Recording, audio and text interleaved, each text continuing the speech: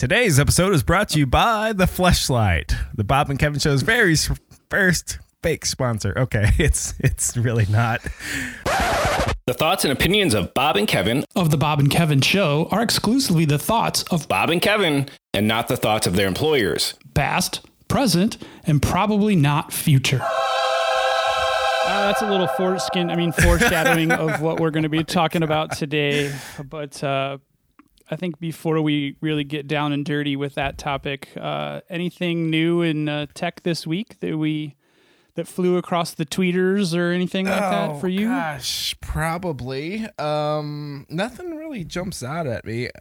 I usually use like a flipboard on my phone and like whittle it down to science and technology headlines. Do you ever use one of those things? Or I don't know, does Apple have one?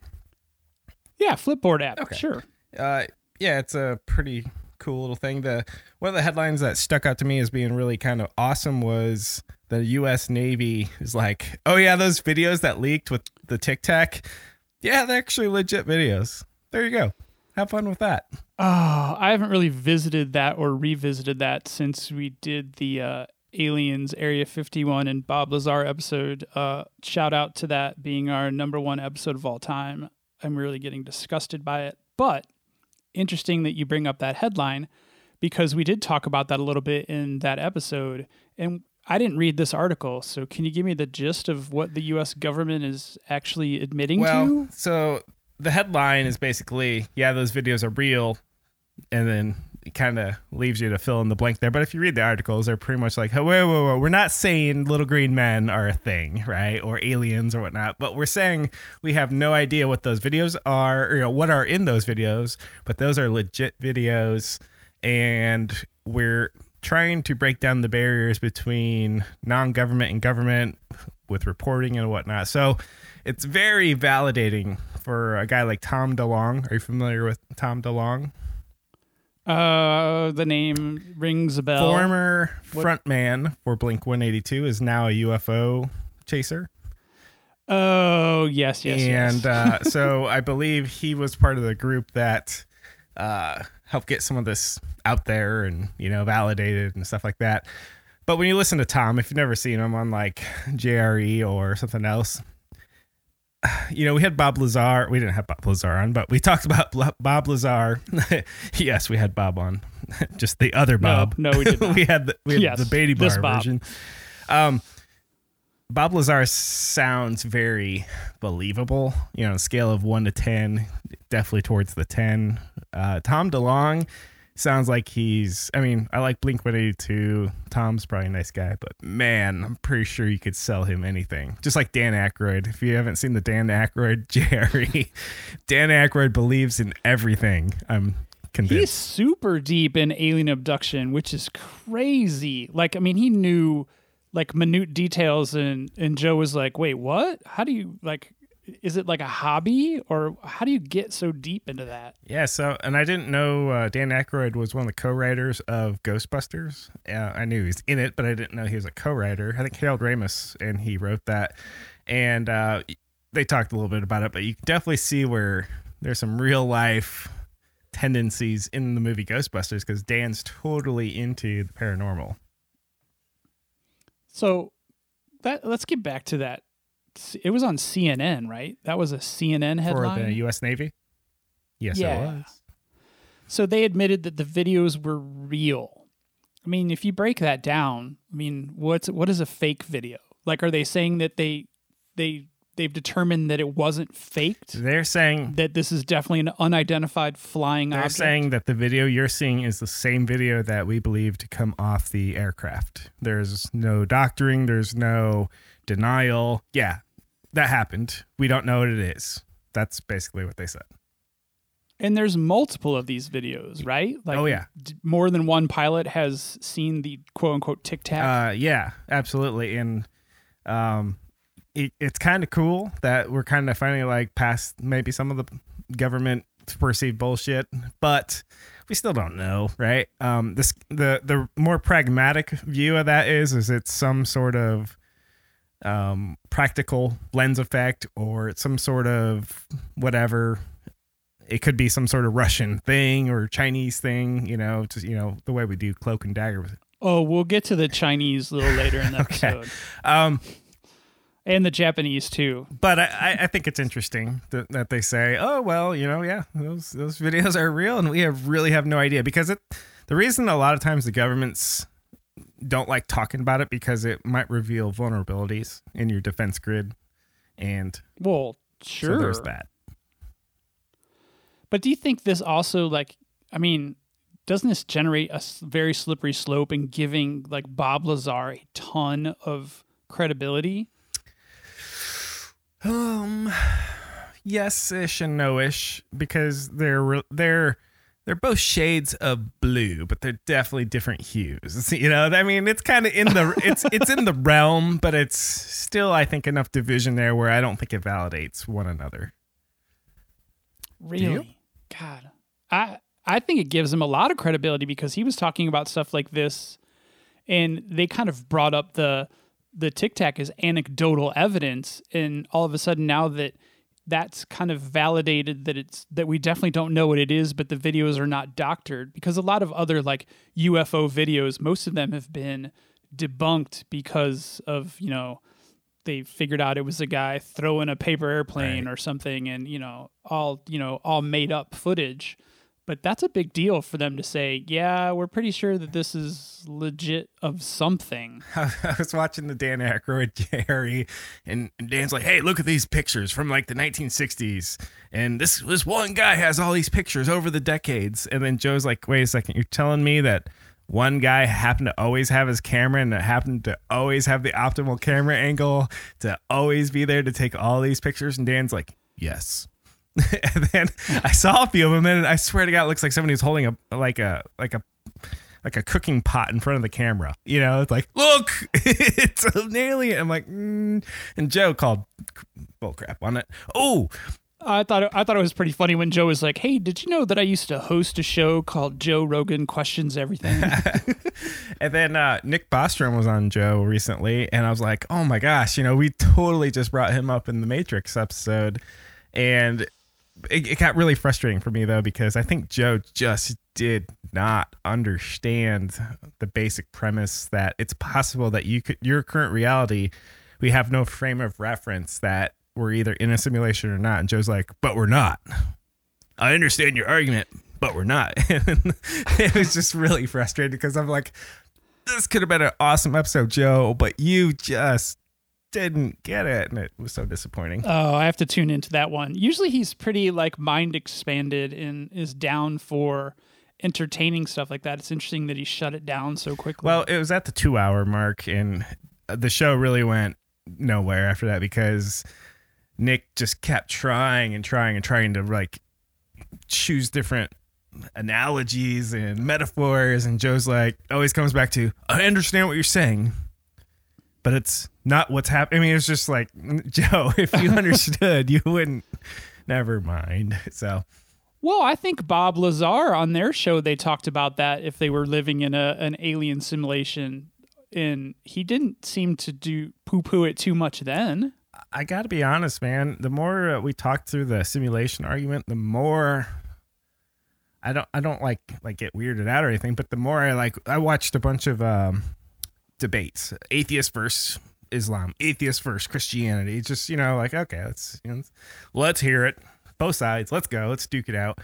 And I keep thinking, man, maybe this simulation argument resolves both, meaning you're looking at two sides of one coin. And the scientists are one side looking at the pixels of the world, and the right. religious folks are on the other side going, great, yeah, but what's the existential bits of this? And everyone could be right. And it's like the creepiest thing. I'm like, oh, this is way too feasible, amazing. So shameless plug for 2 of our episodes, Aliens and Enter the Matrix. Of course, if you watch the Alien one, you'll join a bunch of other people because that's our number freaking 1 podcast of all time. What do you think, Bob? By far, 2-1. 2-1 over its next closest listens. So, yeah, I don't want people to think that this is going to be a recap episode. It just kind of is where the conversation took us, but I think we have definitely a sexier topic for today's episode. I love these segues. You are listening to the Bob and Kevin Show with Bob Beattybar and Kevin Gishesky. Each week we cover relevant tech and social issues related to technology. Our website is bobandkevin.show. And our episodes can be found virtually on any podcast network. Be sure to follow us on Twitter, Instagram, and Facebook. Just search for Bob and Kevin Show.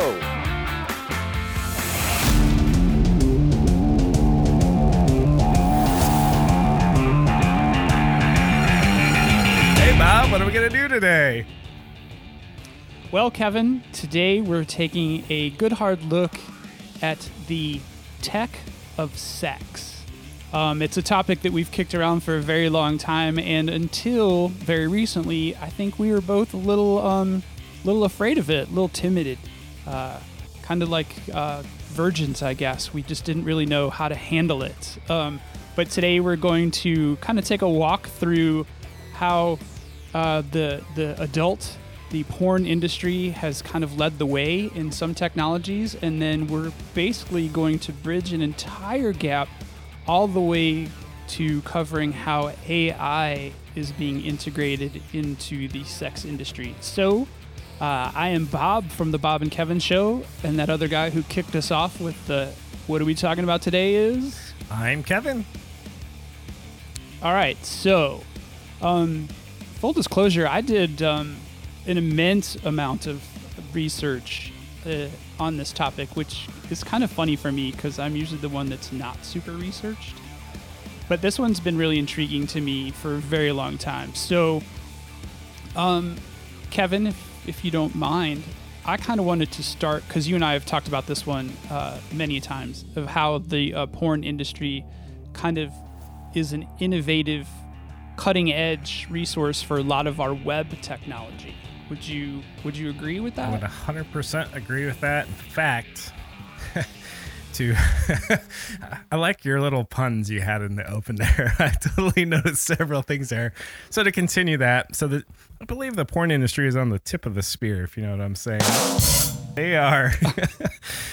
We're going to giggle way too much during this. The tip of something. I think that was an exact pickup from the last episode. Yeah, I mean, so I'm not sure we want to go into like where is porn's place in the world, because I humbly think it's a vice. There's good to it. There's terrible to it. It's kind of like gambling in my way. I'm looking at a website called enough.org, and the porn, they do porn and all kinds of stuff, and they have all these stats, because I have some stats to go over with you. It's here to stay, whether or not you agree with it, don't agree with it. It's not going anywhere anytime soon.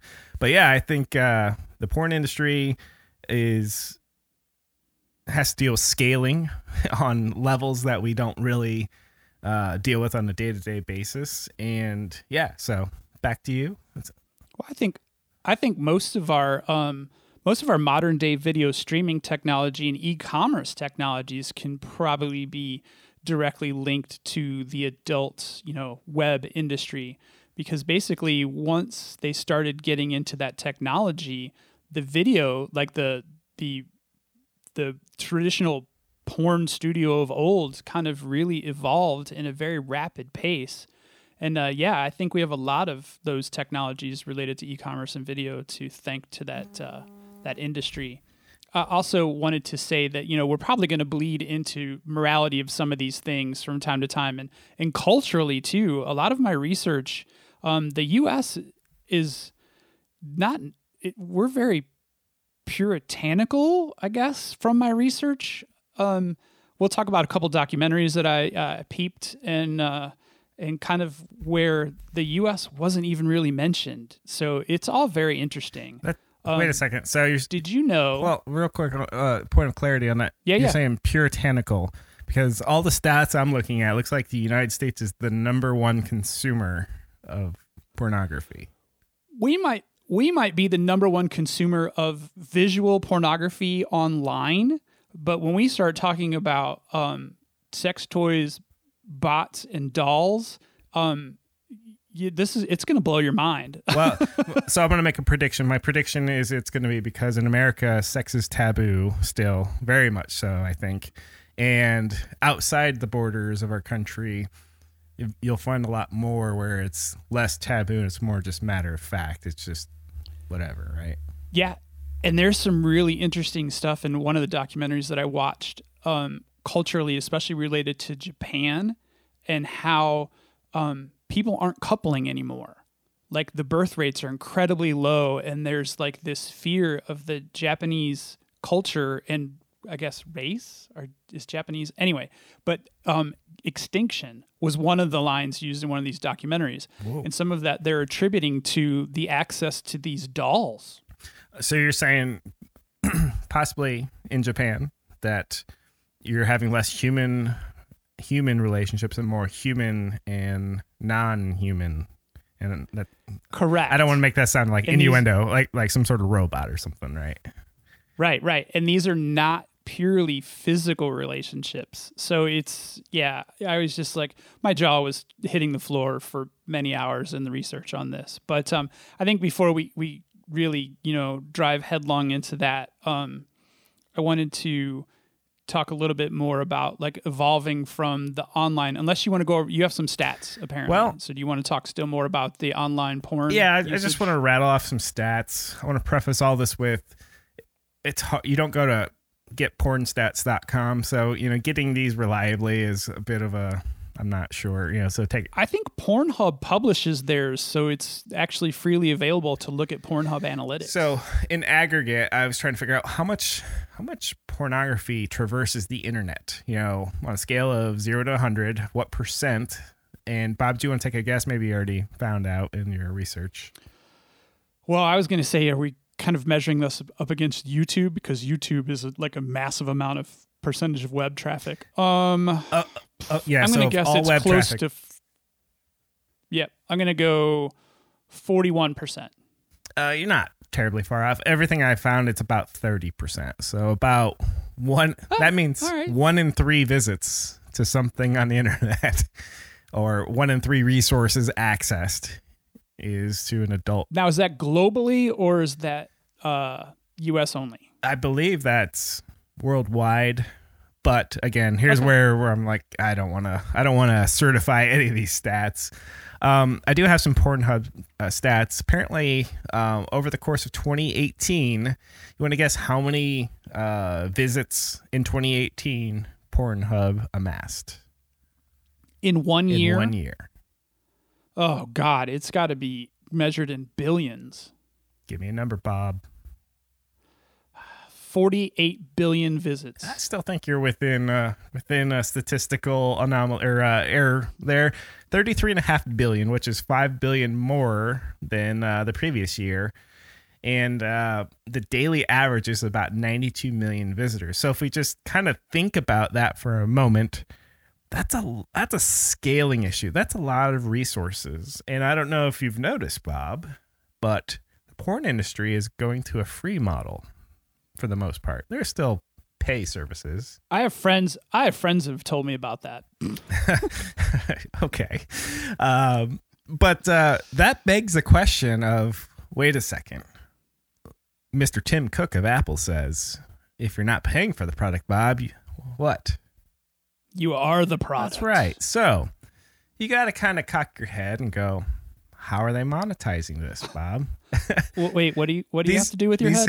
That pun was not intended. Maybe it was a subliminal one.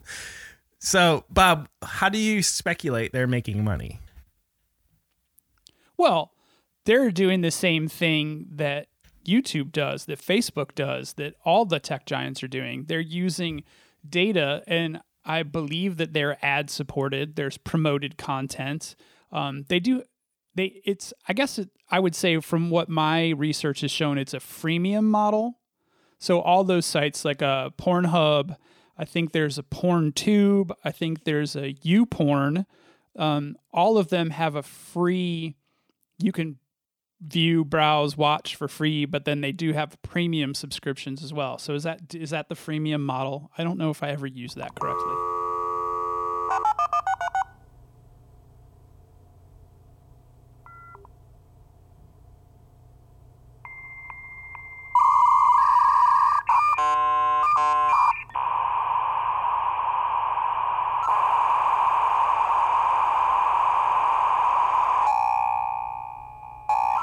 So the answer is anyone in incognito mode on Chrome can still be fingerprinted, and the website owners would still know, could still amass what you're into, air quotes, and for whatever reason attribute it to your machine. And oh, really? Yeah. And because of the way Facebook and others have pioneered fingerprinting, all they have to do then is correlate your fingerprint of your computer with one of your legitimate websites that you might go to, because there's no such thing as, well, I only exist on this site. Now I go to that site. Now there's different. Well, the whole double click in Facebook has broke that barrier down. So once your browser is profiled, they can easily attach a name to that. So there you go. How come, wow, this is going to deviate just a little bit, but how come we hear about Facebook and other entities and their data seepage or straight out selling it, but we haven't really heard anything about the porn industry and their data selling? It almost makes me feel like the porn industry has better privacy practices than Facebook. And that just they're more ethical. Could we say that they're more ethical than Facebook and YouTube and Amazon? At this point, I would say yes. I mean, when it comes down to it, Facebook is loud, obnoxious, and can't keep a secret, whereas the porn industry is much more discreet, in my opinion, and is much better at just worrying about whatever. And now, of course, we've come from 20 years of sketchy websites and viruses being associated with porn, but I think the porn industry, honestly, has cleaned up their act quite a bit. What do you think? Well, I think that they probably have as well, because they see the revenue potential of, the data collection and the advertising model. And I guess another reason why maybe they aren't so leaky and selly of the data is probably because it's a pretty closed network. It's not like you're going to see a Tupperware ad on Pornhub. It's going to be another adult industry type advertisement. Like the Fleshlight. Like the Fleshlight, yes, our fake sponsor for today's episode. But I've actually never, my friend have never actually seen ads for Fleshlight either. Me either. So my air quote friend. All right. So that was a very long runway to say that the adult industry is kind of bad reputation as it gets, and trust me. It has a bad reputation. Oh, side tangent. Do you know who Mia Khalifa is or was? Yeah, was. Well, she's still alive. She's retired. Oh God, I was gonna say last I checked. And, let's clarify. And she's actually gotten out of porn, right? She's some kind of business mogul now, or something. Yes, and she recently wrote some stuff on her experience in the porn industry, and she only did like a dozen videos, and she got paid $1,000 per video. So she's rich, right? Wow, I thought she was far more prolific than that. No. So apparently she only made like $12,000 in the industry, and no residuals, no nothing. I saw another stat where the porn industry makes $3,000 a second. So apparently the actors and actresses get paid a fixed amount, no matter, and no residuals, no royalties. An industry where women actually get paid more than men, but I'm sure they're exploited 100 times more than the men are. Wait, so you mean that those videos that play like 33 million times on like a Pornhub, there's no like commission to the to the company that owns the video, which would then give a commission to the performers? Oh, that could happen. But the performers, a standard, because I looked it up, I Googled this. I'm like, so what does a industry person make? And it's about $1,000 a video, and it's a one-time fee. And that's where, if you're 18, 19, 20 years old and somebody comes at you with $1,000, you're like, yeah, I'll take $1,000, not fully realizing the consequences of that, not fully realizing that, that if you're going to do that, that's fine. But the better play here is actually probably get an agent and do all this. And of course, the person trying to give you $1,000 is going to be like, oh, whoa. It's kind of like one of those lawyer commercials. Oh no, they called Glazer and Ebbs, to the insurance meeting, and everyone gets, like scared and we better act up. So I think there's a lot of exploitation there, because I think the good business model, the healthy business model would be, well, here's a fee and here's a residual, because you're not always going to be capable of making these videos, and C, what happens when you put a video like that on the internet, Bob? How long does it stay on the internet, Bob? Forever. Yes, it does. Ever. So I would honestly, wait, well, go ahead. isn't there a new, would these be films of the traditional, like, direct to DVD type, direct to VHS type that have made it into the digitized world? Because I feel like, and this could be a misconception of mine, and I didn't research this aspect of it, but I feel like the free versions of these sites act in a way that YouTube actually does. So you would have, if you have 3,000 subscribers and 10,000 hours of viewable content, then you're getting a slice of, an advertising revenue.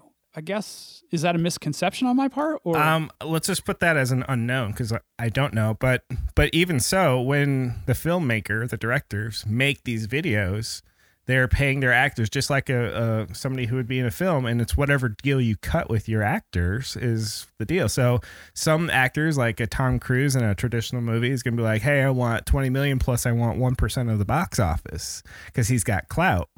But when you got a 19-year-old man or woman come in here and somebody says $1,000, take it or leave it, and they are like, you mean for like an hour's worth of work? And they're like, yeah, that's it, $1,000 an hour, sounds really good, right?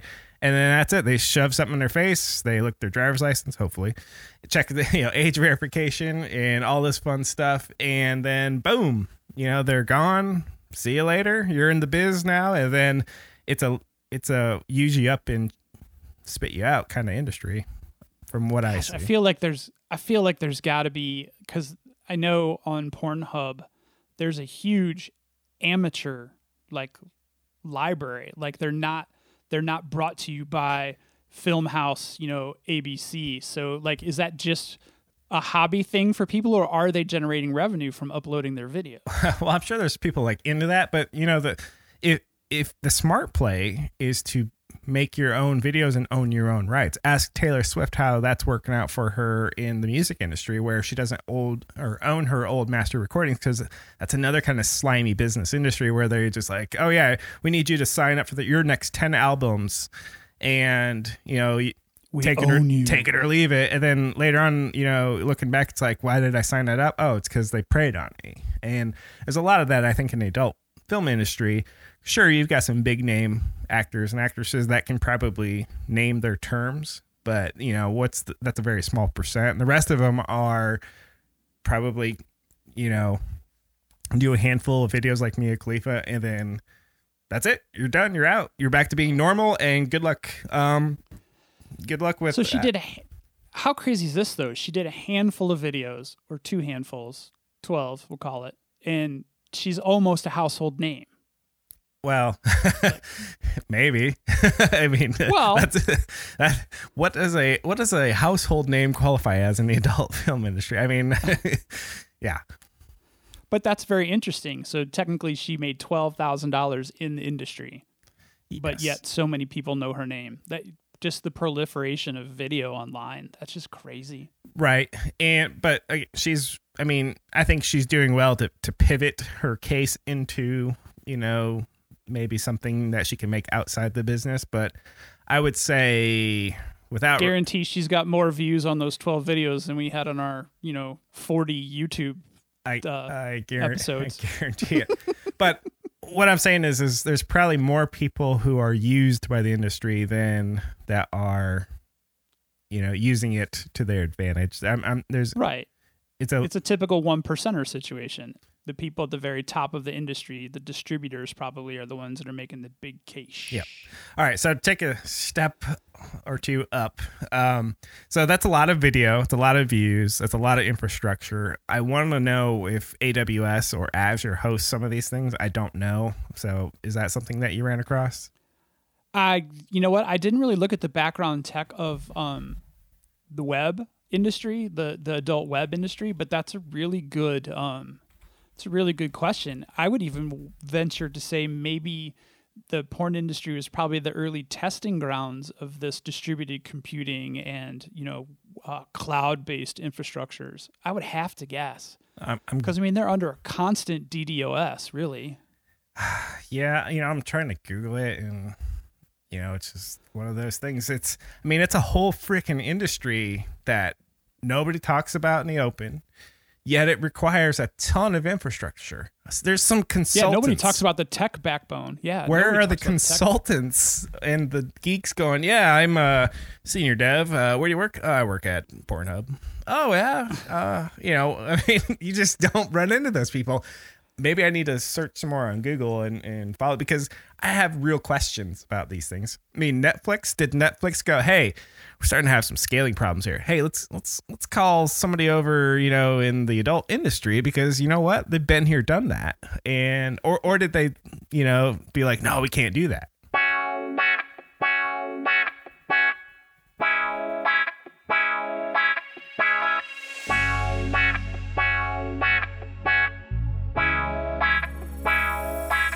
So, Kevin, got a question for you. You ready? I'm ready. All right. If I asked you, did you know that there are actually phone-based apps that you can use to control vibrators? Were you aware of this? I was not aware, but I am totally not surprised. So we're kind of taking a step up the ladder. So we talked about the web-based stuff. Now we're kind of going into the app realm, and trust us, we really are getting to robots here eventually, but it's kind of like this evolutionary thing. So there are underwear inserts or body inserts that can be purchased that are actually connected to an app. And those massage units, vibrators, sex toys, can be controlled either by yourself via the phone, or your partner could have the app and actually change the settings or turn the thing on or off remotely. So yeah, that technology is out there. There can't be a huge appeal. Like, we're not talking like mass market here, right? This has got to be a niche market. Vibeease.com is a website that is all about it's got tons of different vibrators, but their big thing is the app-controlled vibrator. Bob, paired with our power... Yeah? I have questions. Oh, okay. So instead of reading all the description, yes, shoot with your questions. So curiosity number one, because I'm just going to ask without going to the site, just out of, I just want to be completely blind when I do this. Is this app available on Apple and Google Play? I believe so. Hang on. Let me see if I see the icons on screen. Yes, it is in the Apple Store, the Apple App Store, and on Google Play. Can you tell me how many downloads are? Because that's going to be insightful. If I go to the App Store link, will it tell me? I believe so, especially on Google. Android. All right, let me click through here to see what it says. It's on the Google Play. It has 747 ratings. It doesn't tell downloads. It just shows how many ratings it has. Okay, it's got so it's 3.25 stars. So, does the world need a Bluetooth-enabled Vibe garment, Bob? I don't. It's web enabled. It's not Bluetooth enabled, because you can do it over the World Wide Web.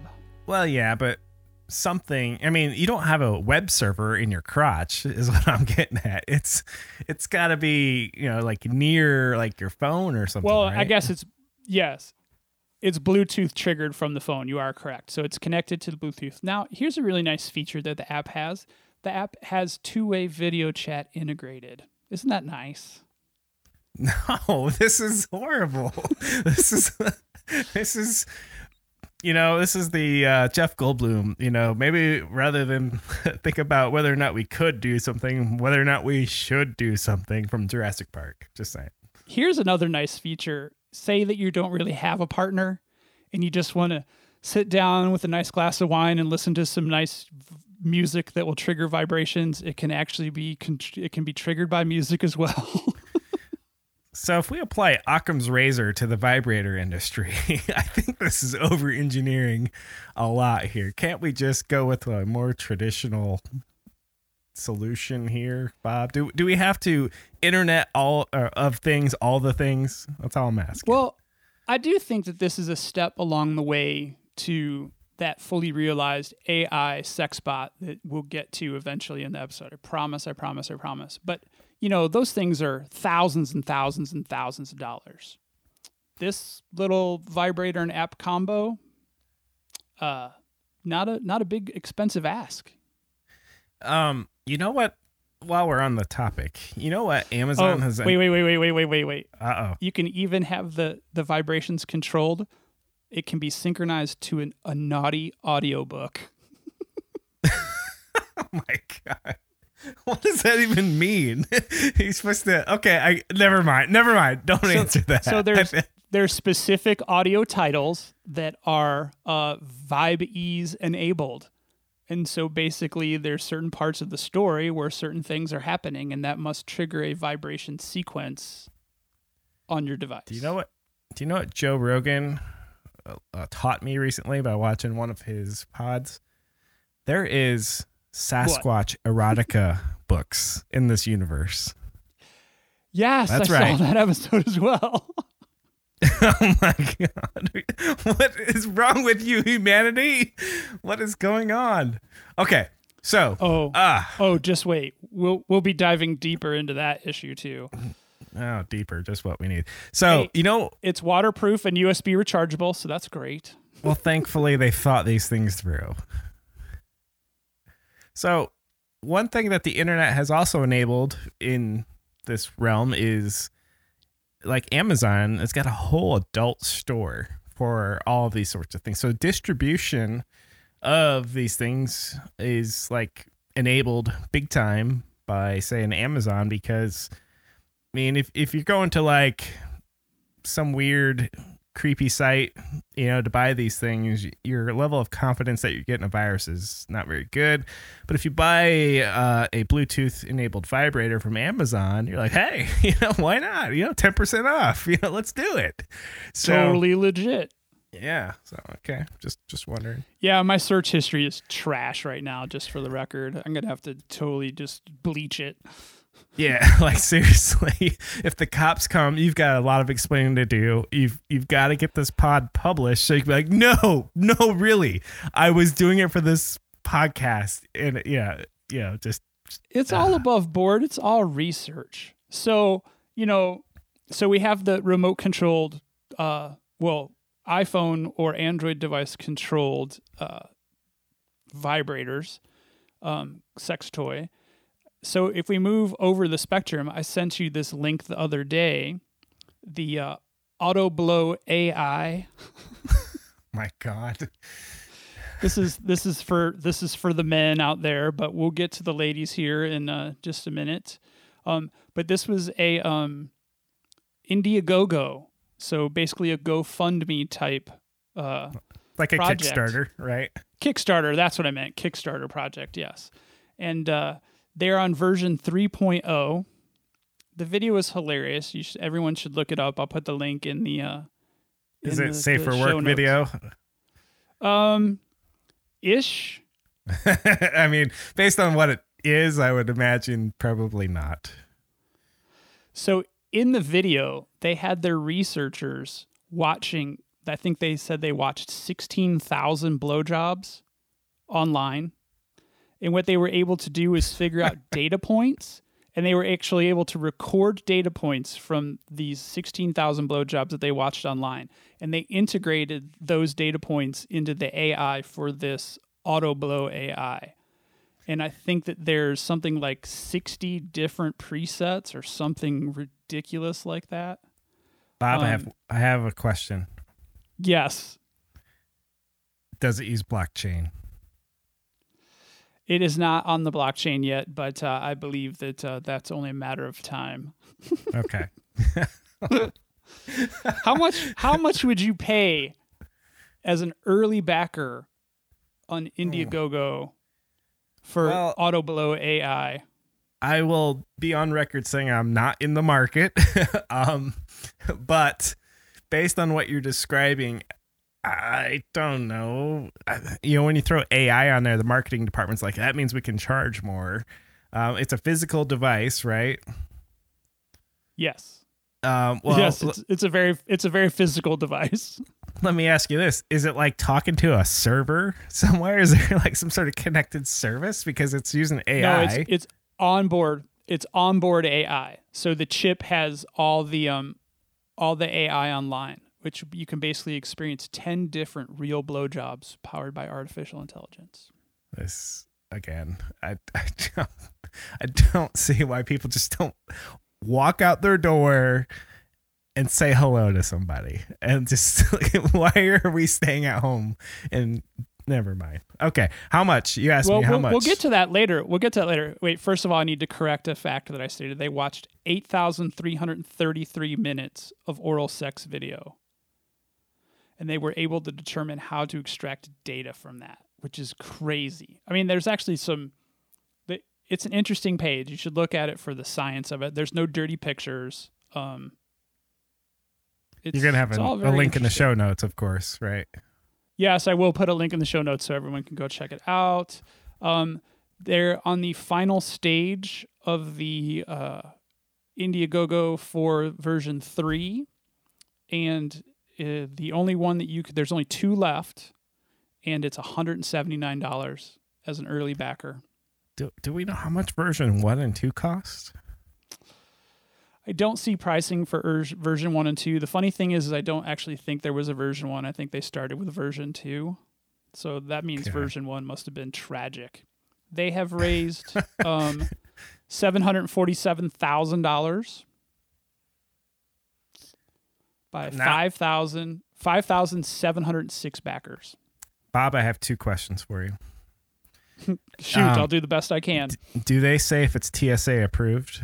Will this make it through security? Let's look at the FAQ because they don't advertise that it's. And then, oh my God. And secondly, is it rechargeable? No, it actually has to be plugged in. But you could draw on some serious amps then. Nope. You can't even get a battery for it. It has to be plugged in when you're using it. And the cord is only 10 feet long. That sounds dangerous. Obviously, you can't use it in the bath. You can purchase extra sleeves, so that's nice. Can't use it in the bath. That's a deal breaker. I would assume this does come with like a warning label, like this is not intended to be shared or anything. Please. Well, that's why you have replaceable sleeves. Then you and a buddy could chip in and get one together. There shall be no sharing of this thing. I forbid it. Oh yes, there are so. Yep, we're gonna get so much more stuff here. Please tell me we've done a disclaimer at some point. Oh, I think I got to run it really early. I think I did run it really early. Now that I'm thinking about it. We might even need to have a trigger warning at the beginning. So it's interesting. We've been talking about the web. Now we're getting into these sex toys that are remote controlled or have AI on board, AI chips. Wired magazine actually, beginning of this year, because it was around CES time. And CES apparently is giant for sex technology as well, except for they're really apparently down on women's sexuality. So there's not like a huge, basically, long story short, I'll put the link to this article in here too, but they basically have relinquished all the sex stuff to a different part of CES. It's not integrated the way it used to be, but apparently it used to be pretty well integrated. Really? Yeah, I've learned a lot this week researching this one. Random thought here. Do you remember in like 2011 or something that the new top level domain at that time was XXX, so .xxx? Yeah, I do remember that. I don't think that's caught on, has it? I mean, not as like a primary domain, because Pornhub.com and it's not Pornhub.xxx, right? Right. I think that probably because of the whole like SEO juice and stuff like that, it's just, it's such a unique whatever they You're call telling me those Google things. might downgrade your domain if it ends in XXX? I have somebody that I can call and ask about that, because I think he was recently, we had him on the show, Big Kevin. Right. With MVP Sports and with social imposter stuff. But he was exploring domain names like that, and he was told that there's some SEO issues and things like that. I think individual stars, performers might use the XXX domain. I don't know. We'd have to ask him for sure. He would know a lot more about it. I think the whole top level domain thing is just kind of nobody really cares. They just want a .com or .edu if you're a school, or .org if you're a church. I mean, there's very limited. Well, right. And right. But that's a whole nother topic, because, basically all the other top level domains just get you access to stealing somebody else's brand. Basically, if you can't get the .com, we'll go for the .info or the .store or the fill in the blank. Or Bob and Kevin .show. .show. Yes, we are a .show. And the .com. Yes. Well, we're Bob and Kevin .show, but then we're Bob and Kevin show.com. Just to cover all of our bases. I think it's maybe just a big racket by whoever collects these fees to be like, oh, you're going to need to buy all 12 just in case. Oh, yeah. There's definitely something to that. And like I said, maybe that's a whole nother topic for us to cover. Sex toys, yeah, so they're all over the place. They're becoming more technology integrated. I found so we had the Autoblow AI. There's also female version of a similar sex toy that actually has the ability to lick and suck, and that is digitally controlled. I think it's when you start to get all those parameters, they have to move to a different UX, so the phone makes a lot more sense. I don't even want to imagine what the test lab looks like. Well, it's What's funny the that you should QA bring that department up. look like that? It's funny that you should bring that up, because I found a couple documentaries really focused on sex robots. And one of them is called Sex Robots and Us. It's actually like a little 35-minute documentary. And this guy basically travels the world visiting these various sex robot factories and interviewing the masterminds, the geniuses behind the technology. And I'll definitely put a link to that one. The other documentary that I watched was called Substitutes. And I want to actually start with that one, because this is more focused on like the real doll type thing. It doesn't really have the AI focus that the sex robots do. But there's an entire industry, and it's kind of technology based, because it's about the modeling and the production and the skin and the facial features, all that stuff that, people kind of freak out about Sophia the robot because she's so lifelike. Well, these dolls that are made and this documentary focused on their access and their proliferation in Japan. And this goes to what we were talking about earlier about the Japanese. There's concerns. Their birth rates are going down. People aren't coupling as much. And now there's this thriving industry of these dolls. And so people will companion these dolls instead of companioning with other people. And it's not just the sex aspect of it. This guy wheels, like in the documentary, this gentleman is wheeling his doll into a karaoke bar, picks her up, carries her in, puts her on a stool. And the bartender at the karaoke bar gives him 2 drinks, one for himself and one for his companion. So not only is it this weird, well, not weird, I don't want to say weird because I don't understand it, this interesting relationship between the human and the doll, But the social acceptance of these relationships is also completely mind-blowing. I'll go ahead and call it weird. I'll put myself out there. So, and here I need to take a position. My position is I don't know that the public aspect of this is at all necessary. And I would say it's got to indicate some sort of disorder, medical disorder, whether it's like some sort of social anxiety, some sort of anti-social behavior, etc. So I'm not dismissing like the discreet do what you want aspect of it, but taking it out in public, that's a whole new level of weird, man. Well, and I can totally get behind that. But one of the things that kind of kept ringing through some of the other research in the documentaries was the disturbing aspect of, like, if it's kept behind closed doors, what are people doing to these dolls? Like, how deviant, and will that damage their ability to have healthy sexual relationships in the real world?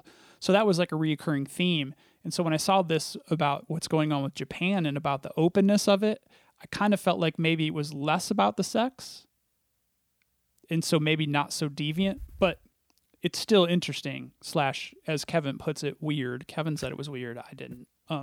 Just to comment on like the deviant, what are you doing behind closed doors? Well, it doesn't damage real relationships. I would say the answer's got to be yes on some levels, and it's got to be helpful on some levels. So just like internet porn, it's got some good to it, and it's got some absolutely horrible to it, which is why I label it like a vice. It's kind of like gambling. It's kind of like alcohol.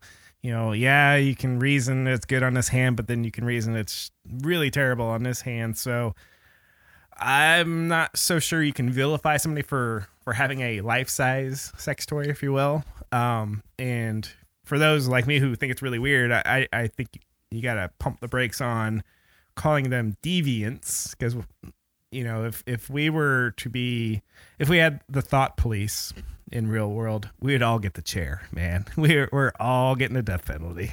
So I'm just saying. Yeah.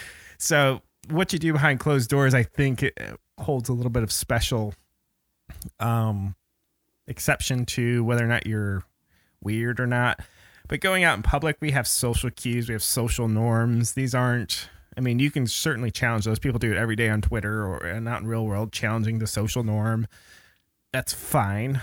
But society can also clap back at you in the same breath that you can try to change your social norm, but society can try to resist you. So yeah, I think that's a little weird. Well, it's interesting that you bring up the social norms, because one of the things, I've never been to Japan, and it's actually on my list, but apparently from what I've been reading about this aspect of culture, they have very different social norms than you and I have, or that we have here in the States, I guess. So that was kind of an eye-opening part of this research as well. Question: have you seen Whitney Cummings' latest Netflix special called Can I Touch It? A, I'm happy to know that I know who Whitney Cummings is, thanks to Joe Rogan. B, no, I have not seen the Netflix special. So one of her bits, so she was on Joe Rogan and she brought her custom-made sex doll that she had made for her bit. Like, this is like, she spent, I think she said $100,000 making this bot. It looks just like her for the most part. Looks just like her. Yeah. Yep. So, but one of her bits is that, don't we find it interesting that young men have to practice sex on women? And she was saying, wouldn't it be ideal if they could practice sex on something like one of these dolls? And she said, and here's the kicker. You get the sex doll when you hit puberty, and then when you reach the age of 19, 20, 21, whatever, pick an arbitrary number to deem men are fully formed, you have to turn the doll back in. And the shape that you turn the doll back in dictates what happens to you at that point. You're either integrated into society or you're thrown, into the hole, basically. Wow. Wow. She had some very, very, very progressive thoughts on the doll, but that was one of the funnier ones. And I was like, all right, I could see that, being a measuring stick of sorts. So Oh. Yeah, I'm not sure I can get behind any of that, but now I'm curious. Now I gotta go watch. Yeah, she's pretty funny. I mean, she no holds barred, but yeah, no, because she integrated the bot, that was something interesting for me to watch. And so so we have these real dolls that we talked about, and that, you know, how they're so openly accepted in Japan as being these out in the real world companions, which we've identified as being unique and interesting. Well, the other documentary that I watched that was talking about the AI integrations with these dolls. So you could go out and buy one of these dolls from anywhere from like $3,000 to $6,000 for one of the silicone-based, non-interactive, you know, they're basically just posable dolls. Well, the next step up from there is they've taken the bodies from these dolls and then replaced them with animatronic and AI, I'm doing air quotes, AI-driven technology. So basically they're charged, they have onboard computers, and they basically perform like one of your voice assistants, a Siri or an Alexa, what have you. Which, you know, and that's the one that Whitney has. I've seen several people kind of clap back on Alexa and Siri because they're female voices. Cortana, same thing. They're all feminine voices. A lot of people will say, you know, what are they supposed to be your slave? You know, because they're female voices. So I can see people not liking social norms when you have a robot companion, and even having one behind closed doors. I can see people thinking how it's like one of those, you know, Timmy killed a frog when he was 9 years old and he took pleasure in it. You know, it's like, it's like, is that one of the warning signs? Exactly. And I wouldn't talk anyone out of like maybe doing an extra background check on that person. I got a dog bark in case you're wondering in the background here. Inevitably, I think we are going to move towards a model of society where we have artificial intelligence, and because 30% of our traffic of the internet is purely sex related, and humans are just very much, that's kind of one of those needs that humans have. It's very natural, I think, that technology is going to continue to shape the sex industry, and the sex industry will continue to shape technology. And I can't push back too hard on the fact that I think as we get more sophisticated AI and robots, it won't be out of the question that you won't see it. I mean, it won't happen in my lifetime, I don't think. I just don't think we're going to be there, which is fine. I don't need one. But who knows? No, but I mean, maybe in a lifetime and a half, probably less than 2. I mean, think about it. We've talked about on episodes before, like how AI, most of the AI that we've discussed is going in a very much of like a problem-solving direction. And we, you know, keep bringing up the fact that, well, where does it have emotions? Where does it understand the human aspect of being human?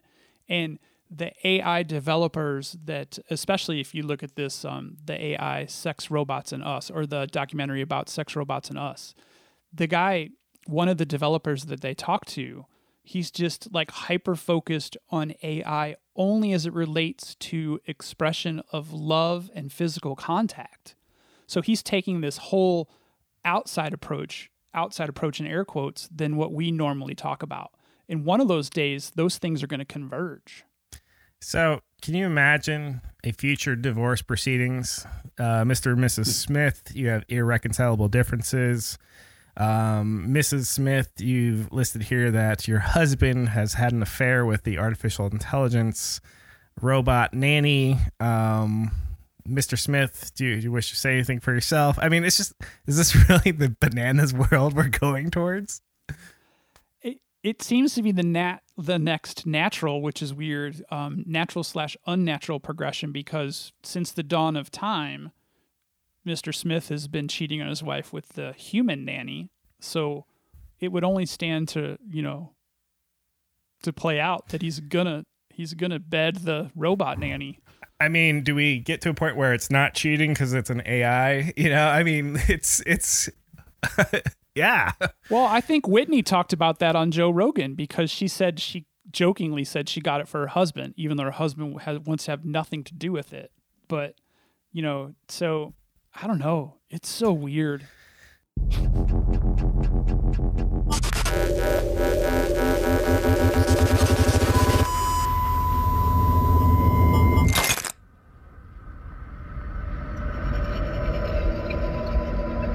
So, Bob, put on your Black Mirror cap. I just put on mine. In the future, everyone has a AI bot in their house, kind of like a Roomba, kind of like an Alexa, but it's more like Rosie, I think, from the Jetsons. I think that was the character's name, the robot. Basically, a personal assistant of the house. So it could be a male, could be female. It could be... Are you familiar with the term concubine? Oh, yeah.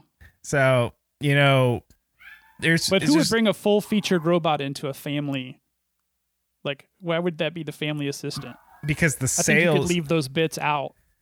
well, the sales of it would be this person could help with chores around the house, help mow the grass, do laundry, help with dishes, and hey, for an extra $2,000, it's fully functional. Wink. Yes, fully functional. So wink. Exactly. There's a lot of problems there with relationships, plus the sheer number. So there's 7 billion people in this world, and I don't know how many of those are first world, and I don't know how many of those would have enough disposable income, but that's a lot of bots roaming this world at some point. And now the bots take over, and they use humans, because what have we said from the Joe Rogan and Marshall, forget his last name, McLuhan? Oh, I think I actually got the name. Humans are what to technology, Bob? The sex organs? Yes, we're doing good at this. We're remembering old episodes. This is great. Yes, so Marshall McLuhan from the early 20th century had remarked that humans are the sex organs of technology. So in a world where we bring the bots into existence, the bots now realize that they can't procreate directly. Then again, maybe they can. They just need to build robot factories. But maybe they keep us humans around so they can breed themselves. So it inverts itself, Bob. This is my Black Mirror coming. hat. It's coming. Yeah. It's coming. So another disturbing thing that from the research, especially in these documentaries, one of the factories that makes the dolls and the AI, their number one client, brothels. So they're basically, so you go to a brothel and you have the ability to sign up to be with a real human woman, or you can opt for a bot doll. Who's cleaning that up? That's staff. What Staff infection. I mean, this is, because on one hand, if hand, you're curious about this at all, these two documentaries, they're not well done, but they're very informative. Are they on Netflix? They're at topdocumentaryfilms.com, and they're both from BBC Network, I believe. Okay. And you can just watch them. In a browser? Yeah.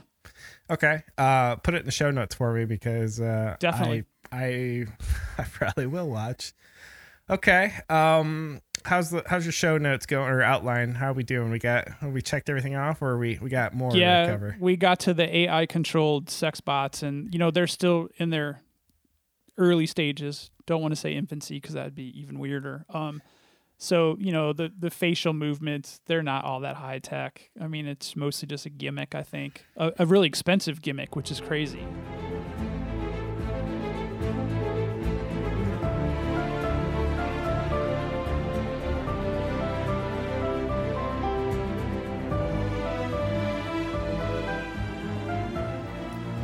So, just one kind of other thought here. So, you and I are both fans of the show Westworld.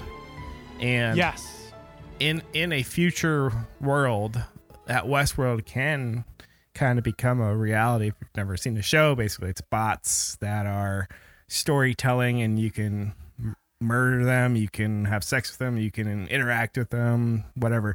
But the show kind of shows the dark side of humanity of when you take away consequence from harming a real human being. What humans really want to do to another human being, and it's just very freaking disturbing.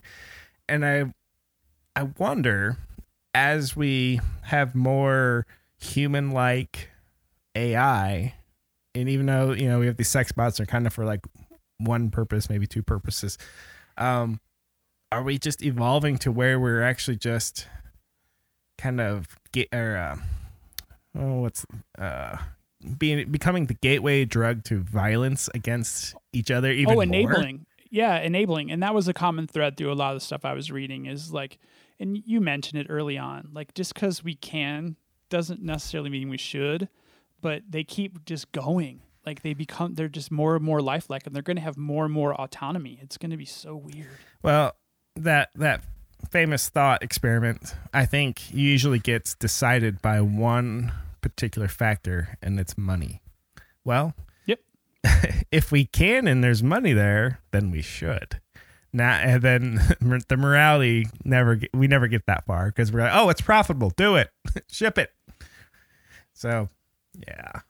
Yeah, and the creators have their own, you know, like their own stated motivations versus, you know, maybe what their real motivations are. But, you know, the one guy that was doing the AI seemed very fixated on the bringing machines to life kind of aspect of it. And he felt like this was the path to doing that. It's just all so, you know. There's that God complex thing. Humanity, why are we creating AI? To make the world better. Is it? Or it's so you can be the god of something? Just asking for a friend here. So, all right. So if you've made it this far in the episode, thank you. I'm not sure where the hell this episode was going to go, especially with a title like whatever it is it's going to be. Something that will definitely make you click. And it was kind of fun. What do you think, Bob? I enjoyed doing the research for this. I don't know if it was the topic, but hopefully it kind of gave me it refueled my passion to do some more research for episodes instead of just kind of, you know, going off the cuff. So yeah, I liked it for that aspect. Yeah, it was pretty fun. I thought it was totally going to be in the gutter. So I think we stayed pretty even keel here. So I think we swore less in this episode than ever too, which is really weird. Yeah. Maybe we need to have like a count. So like in the show notes, you know, there was 4 F-bombs, you know, Nope. I don't get that detailed in my editing. I'm not going to do that. Yeah, that's a lot of work. All right, Bob, I think we have one more piece of business, and that will be... I think we're going to bring the sex robot AI lightning. That's so weird. Hey, have you ever wondered how you can get in touch with us at the Bob and Kevin Show? Well, first, you can try us via email at comments@bobandkevinshow.com. Or are you more into social? If so, you can find us on Twitter at Bob and Kevin Show. Or on Instagram as Bob Kevin Show. That's Bob, the letter N, Kevin Show. And if you're still on Facebook, you can even find us at facebook.com/Bob and Kevin Show. And for the serious business fans, you can even find us on LinkedIn at linkedin.com/company/the-Bob-Kevin-Show. How's that for a handle? Let's connect.